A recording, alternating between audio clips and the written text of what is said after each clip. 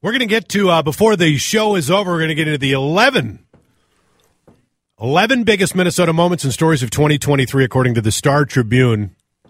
Apparently, it's based on reader input, so maybe that's why some of the items on the list are kind of lame. But we're revisiting some of the conversations we had over the past year here on the Adam and Jordana show. Adam Carter in, by the way, Jordana off all week except Thursday. And again, we've proving that she loves Dear Jordana so much. That question that we got, Dave, about whether or not to keep the gift or keep the package that would be sent. Great. That's Dear a great Jordana, Dear Jordana question. So we'll save that for her. But we're revisiting some of the conversations we've had over the past year.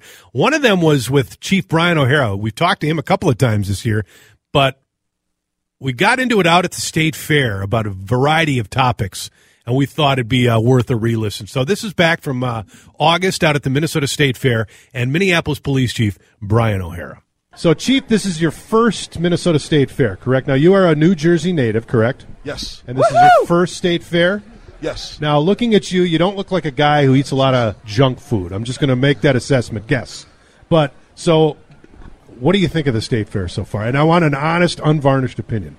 I mean, this is unbelievable. This is like something you see on TV. Like, where I come from, we don't have state fairs. Right? Yeah, this is all... Jordana knows. Yeah. Right. She's from Morris Jersey. County, New Jersey. There She you go. knows. Yeah. This is just something I've seen on TV before. This is unbelievable.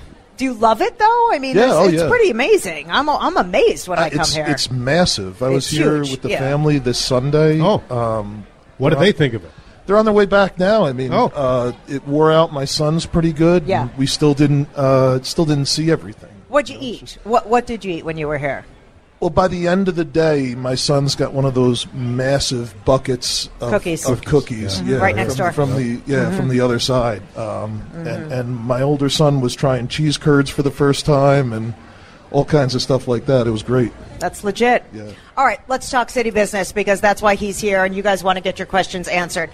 There is positive news, and we always start with the positive. There has been a drop in violent crime in the city. Yes. I said my kids have been going to concerts downtown. Yeah. I've been either driving them downtown, and I see a huge police presence. That makes me feel heartened. You can clap for that. Well, yeah, you can clap. Absolutely. My kids go to the Twins games on their own. They see a big police presence. How did you do it? Well, I think everybody here has just been through so much over the last 3 years. Mm-hmm. I think our cops have felt just kind of beaten down over the last 3 years, and so many of our police officers have left the profession completely. Mm-hmm. And I think people, especially in the department, people were just looking for some direction and some rejuvenation and kind of just, giving people the direction to get back to work. And so, we've been working on that very intentionally. I've been out in the street myself with a lot of our officers. I've tried to help build up the force, change the structure of the department, our command staff, and really just kind of getting back to basics, dealing with the urgency of violence and crime. And I think the real proof of the results has been just the collaborations that we've been able to have. A lot of collaborations with community-based groups, but a whole lot of collaboration from the U.S. Attorney's Office here, from our federal, state, and county partners. And I think the message has gotten out on the street to a lot of gang members, a lot of people who would be out here pulling triggers, over the last few years and doing carjackings and stuff. They see there's starting to be real accountability and real consequences, particularly on the federal level. I wanted to ask you that we had Sheriff Witt on earlier this week, and I asked her about that, about the stories you hear about carjackings or car thefts, younger people, juveniles. Are they organized gangs, or are they are these just kids with really no direction out there? So where I come from, it's much more organized. Yep. There's high-end auto theft and high-end carjackings that wind up going to a port and then being shipped overseas and never recovered. Here, and just hearing, a lot of the stories that people have experienced in the city from carjackings in 2021 and 2022, just really insane stuff like, juveniles, very young juveniles pointing weapons and automatic weapons in people's faces or coming, to their garages and things, like really crazy, violent carjackings here happening. But this year it's down over 50%. I think the message got out with a lot of the federal prosecution for carjacking, that's gotten under control. But the real problem that we have and have been experiencing over the last year is no longer this violent carjacking problem. It's auto theft. It's kids that are joyriding. And then that can lead to other problems. Like we've had a lot of accidents, a lot of kids getting hurt, other people being hurt and injured. And then sometimes those cars are involved in gun crimes, in robberies, and that kind of thing. So that's kind of how the problem has changed over the last year. And it's not unique to Minneapolis. That's something that we're seeing in cities all across the country. But wasn't there an arrest of some of those carjacking perpetrators, and they were held for a little bit longer? It was a couple of kids. This happened in my neighborhood in St. Louis Park. Yep. People were in their driveways, and people were coming with guns to take their car. And I had read that the perpetrators of that specifically were held accountable and in prison, and that's why it stopped. Yeah, so what had been happening most of the year with the stolen car problem is we were seeing kids, real small group of kids, we knew who they were. Right. And we were getting them, a dozen and a half times. But the problem was every time we were getting them, they were immediately released. So we were teaching them that there were no consequences. And then in addition to that, it was taking the county prosecutor's office a long time to determine whether or not there would be charges. Meanwhile, those kids are out there still every day doing the same thing that they've been in. Mm-hmm. But now it's different. Kids are being held now when we get them in stolen cars, and the county attorney is making charging determinations within 5 days. Well, it's progress. And that's unheard of compared to how it was happening before. Mm-hmm. The reorganization you were mentioning under the eye of the federal government with the consent decree. How far along is that process? How long does that process take, or do you even know the answer to that at this point? So we're going to be the first city in the United States to have both state and federal mandated court reforms for a police department. That's never happened before. So right now we're in the middle of just beginning the state settlement agreement mandated through MDHR. But the DOJ a couple months ago, they released their findings report. And talking to the person in charge at DOJ when he was here over this, he said we can expect to have a consent decree within the next year. Everybody was waiting for the DOJ to finally release their report, but we're still not at day zero with the feds, with the federal consent decree. We have to wait and see ultimately what that court requirements are going to be. And at the same time, we still have to deal with this state settlement agreement. So, I've been through this process before. I led this work in Newark with a federal consent decree. I know this will be this is going to be a burden. It's going to be a significant burden. It's going to cost the city millions of dollars to go through this. But it's also an opportunity to try and rebuild the department and try and rebuild trust in the police department, because that's absolutely essential for getting crime down and keeping it down. Is people have to trust that they can talk to us and trust that they can tell us what's going on in their neighborhood. When you define that, though, for somebody, a layperson like me, consent decree, what does that mean? How will that change policing? How will that affect the reorganization of your department? So a consent decree is a federal court order that mandates dozens and dozens of policies and training requirements that have to be made in a police department. And then an independent monitor, a whole team of independent monitors, comes in to evaluate whether or not, the police department is performing that way essentially perfectly over a course of years. So this is something that's extremely expensive. It will cost the city literally millions of dollars, and something that the city will be in for a number of years. But the good thing is it is the opposite of defunding the police. You will not be able to say, we're not going to put money into the police department. We're not going to give the police department the resources they need. We're not going to give the police department the staffing they need. It is the exact opposite. It's going to require the city to put millions of dollars into the police department to be able to have sufficient staffing and to make these reforms. More with Chief Brian O'Hara coming up, 11:17 on News Talk 830 WCCO. More with the Chief next on CCO. Back on WCCO, Adam and Jordana. Jordana off today, and as we approach the new year, we're revisiting some of the conversations we've had on the show throughout the year, some of the more impactful interviews we've done, and we continue with our talk with Brian O'Hara, Chief of the Minneapolis Police Department. You stepped into this, though. This investigation started before you came. Is this annoying to you? Do you think you could have fixed it without the feds and the state's interference? There's so much of these agreements that are just true in the problems that these things point out. They're true in police departments and cities all around the country.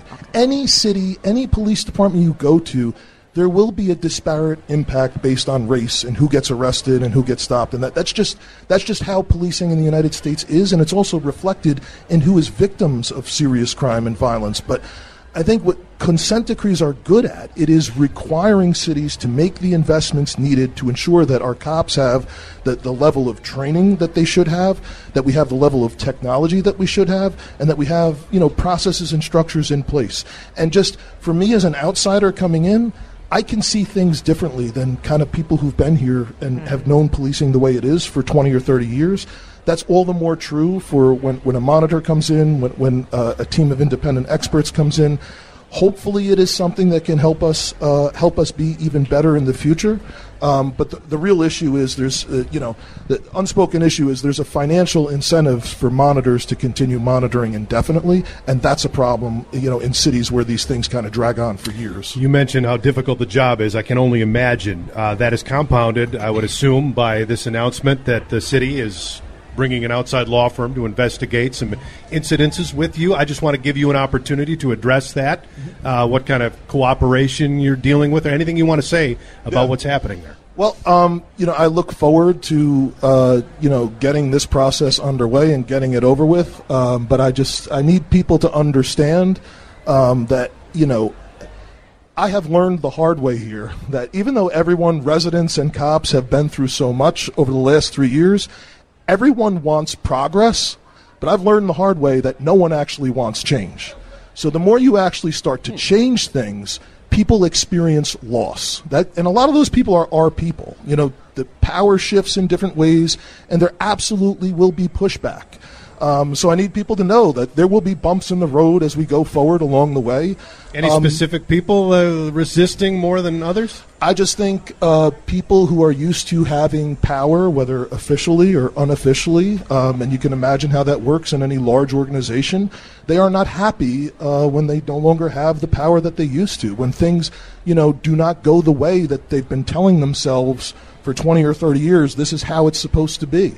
So I think any organization where you make change, there is absolutely pushback, and that's something that we should expect to continue to see that blowback show up in different ways. But it's something that we have to have enough backbone here to push through this. Yep. Because the desire is for us to be scared and run away or just continue to do things the way they always are. And that's not me, and I just need everyone else that's involved in this to realize we need to have a backbone and continue to push forward. That lets us know we're doing something right. Can you share with us some specific changes that you'd like, or are you able to do that? Some specific changes that you want to push through that people are giving you pushback on?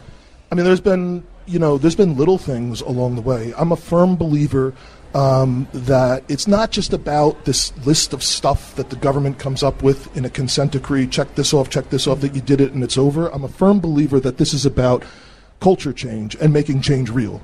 And I'm a firm believer that if you go after some of the little things, the bigger things take care of themselves. And some of those little things are not things that show up in court orders, but they're things that we need to do to ensure that we are affecting culture in the right way. So, I mean, there has been blowback over some of the changes I've made, and we've gotten over it.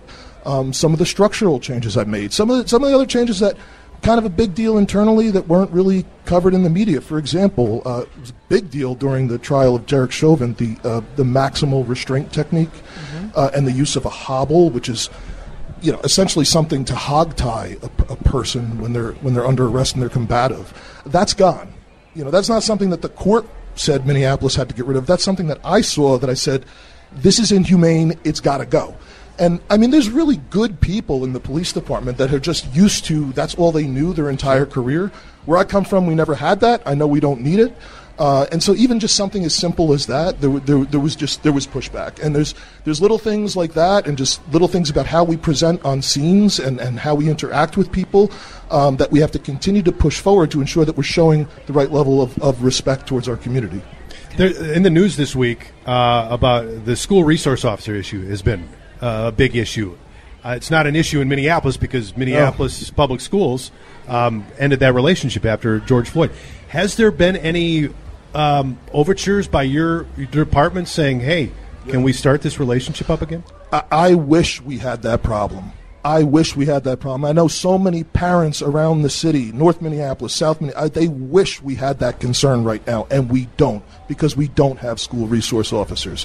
But we're making little bits of progress here and there. We've started up our police activities league again. We have an officer that's doing work in some of the elementary schools and trying to build up that program.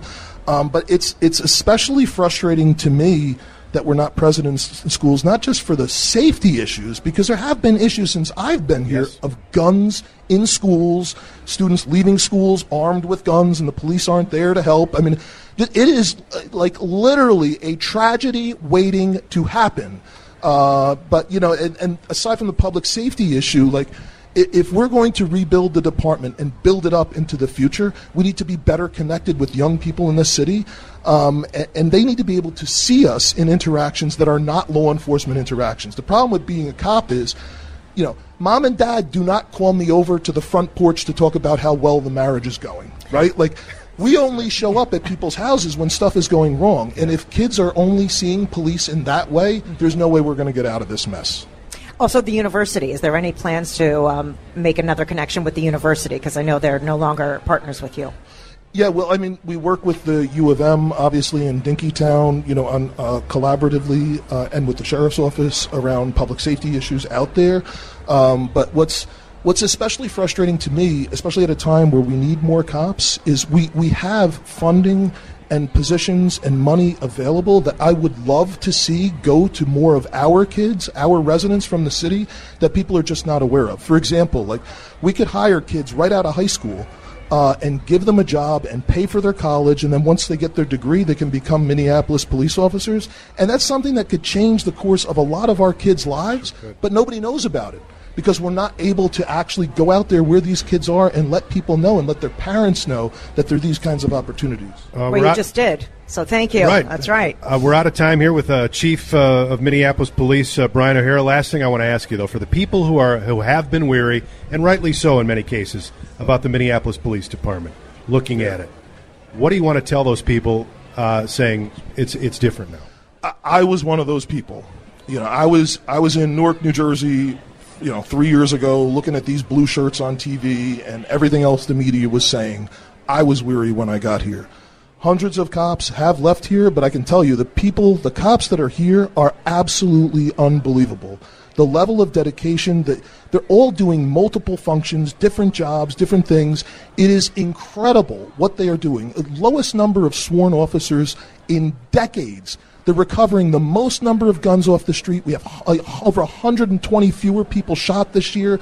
All of this incredible progress because they're putting in, dozens and dozens of extra hours of work and just achieving stuff, bringing, this level of safety that we haven't seen in a summer since, 2019, pre-pandemic. So people need to know that the cops who stayed here are incredibly dedicated and are doing everything they can, putting their lives on the line, taking a bullet for the cause, trying to make the city safer. How is that officer doing, by the way, the officer who was shot?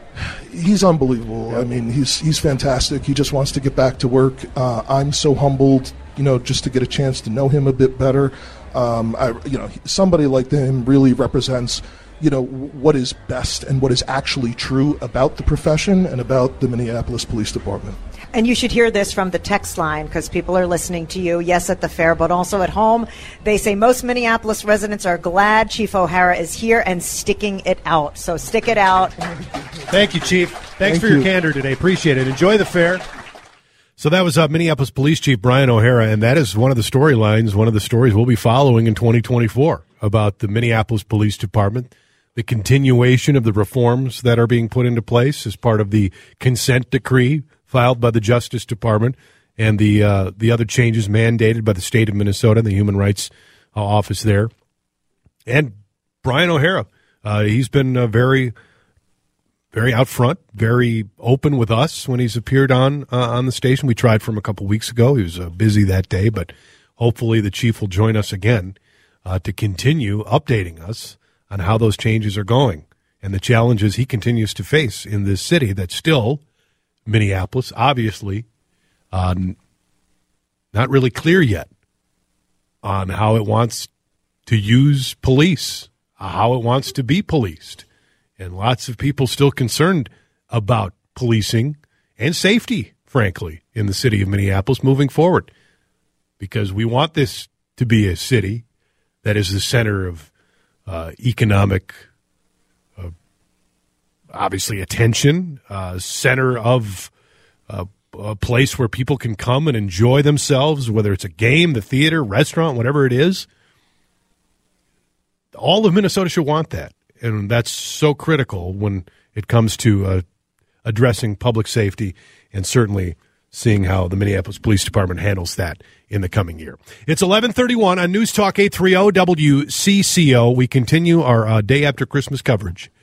So check in wherever you are, 651-461-9226, whatever you're doing today. We'd love to hear from you because we're working. Wonder if you're working, if you're headed out. Maybe you've got Dave Harrigan, who produces the Chad Hartman Show, was just updating us. He's got 17 more Christmas celebrations to go to in the next 3 or 4 days. So we'll continue to update you on that. Traffic and weather coming as well on CCL. All right, here's my criticism because I've totally changed how I feel about this. So the Star Tribune has their list of 11 stories that shaped Minnesota. And if you read through the list, you're like, you got to be kidding me. But you know what? That list isn't based on journalists. The list is based on you. And here's the thing, which leads me to my complaint. Anytime we do a story, whether it's on talk radio and in the news, inevitably you get the, "This must be a slow news day. This is all you got to talk about. Aren't there more serious things happening in the world?" When it's you, the viewer and the listener and the reader, you're the ones who are paying attention to those stories that you think are so insignificant or stupid that shouldn't be covered. I think the flag is the best example of that. Exactly. If you say, what do you really care about in the state today?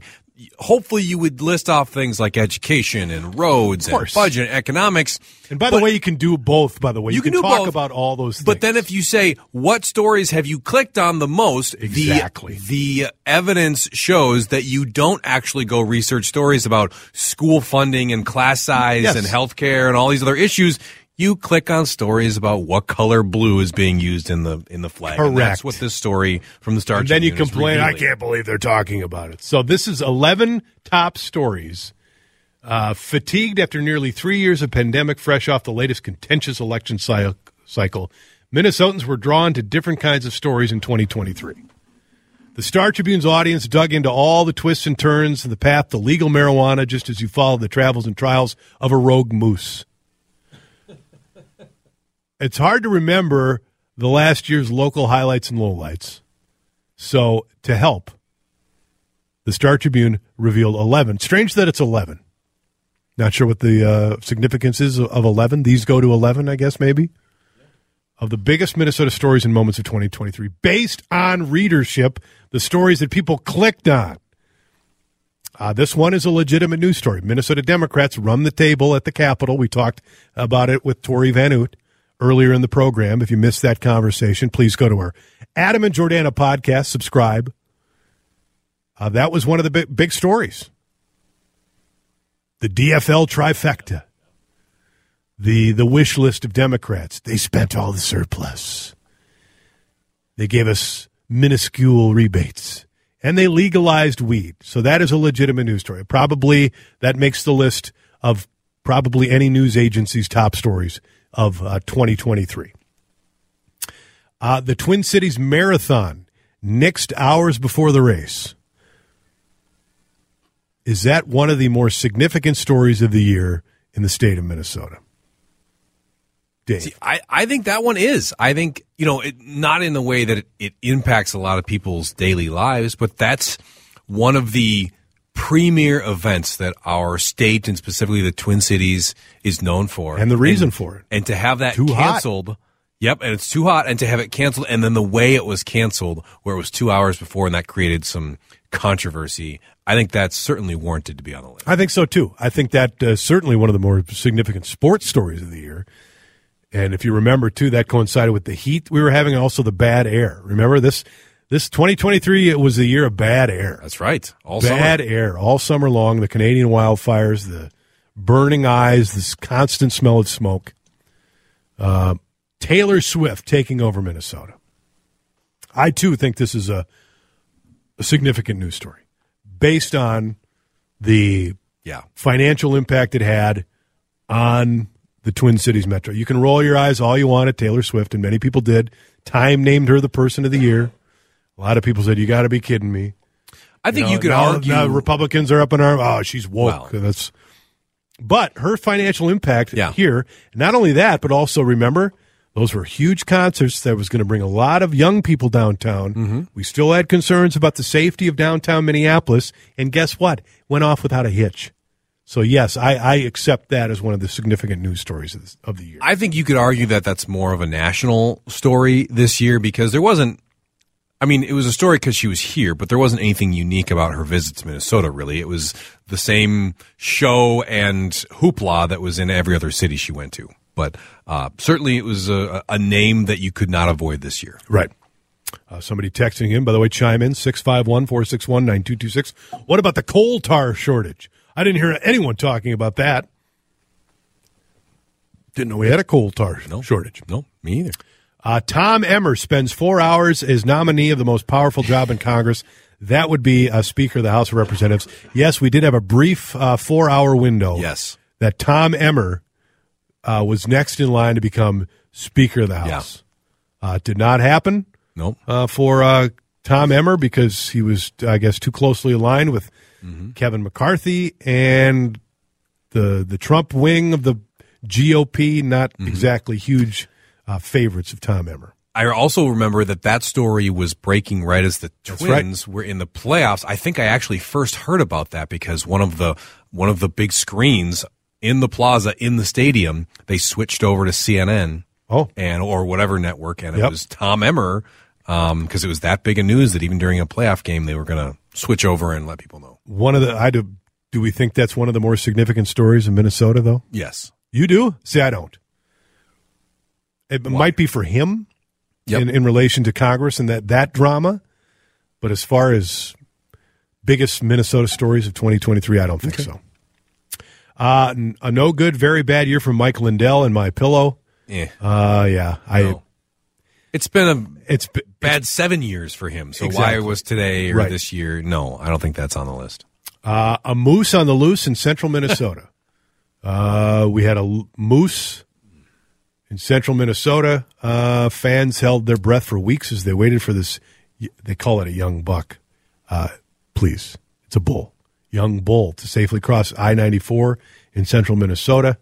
They named him Rut and have been tracking his movements. I don't think that makes the cut. I think if you wanted to marry like all of the animal stories and say that plus the eagle camp plus the cougar in Wayzata, like if you say all of those together, but I don't know, every single year we have stories about animals that are somewhere and we're falling in love with them, but I don't know that's it's like a cat video. I don't know, you click on it, but that's not that significant. And again, people, this isn't based on what the news people and what the journalists think are the top stories. It's what you think are the top story. The cannabis director resigning after one day on the job. I would lump that in with the legalization of marijuana and just kind of the legalization rollout. In general is a bigger story than that. Yeah, and the clunky rollout of it. Certainly that's part of it. But I wouldn't consider that on its own, standalone, one of the biggest stories. This next one, definitely the death of Bud Grant. Bud Grant died, I think, March 11th, I believe. Mm-hmm. And yes, I mean, Bud, one of those figures in Minnesota that everybody recognizes, everybody knows about, and I think his passing. And the Vikings, obviously, they drive the sports needle in this state, so yes. Okay, I think I'm actually going to push back on that one. Wow. Because every year we have heroes that die, and some too young and some not too young, but the passing of a hero who lived a good long life that's the type of story that we, unfortunately, it's just the reality of life. We have that story every year. Yep. Next year, it'll be somebody else. And but the significance of who Bud Grant is, though, I think is different. I think that, especially, it's difficult for certainly you, even me, being born in 75, to know the significance of the Vikings. Sure. I mean, but the people who were Viking fans growing up saw the Vikings in those Super Bowls, saw the heyday of the Purple People Eaters.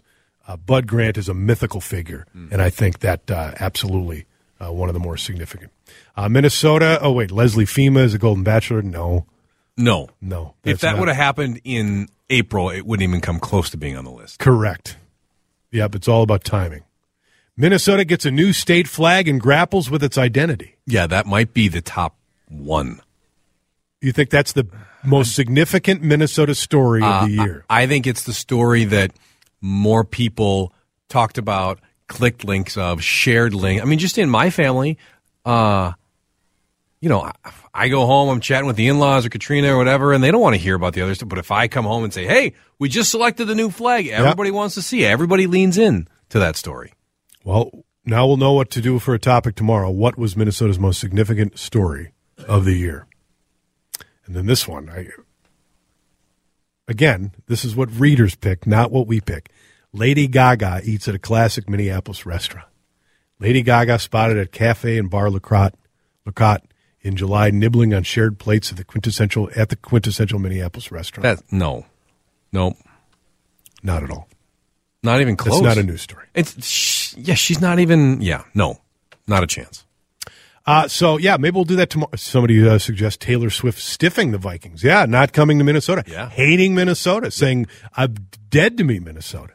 We'll talk about that tomorrow. The top sports stories, we can do that at some point this week. We did top concerts today, by the way. What was the top concert you saw in 2023? 651-461-9226. Your chance for one more segment to get in your favorite concert that you saw this year. Maybe one this week we'll do favorite TV, top TV moment of 2023.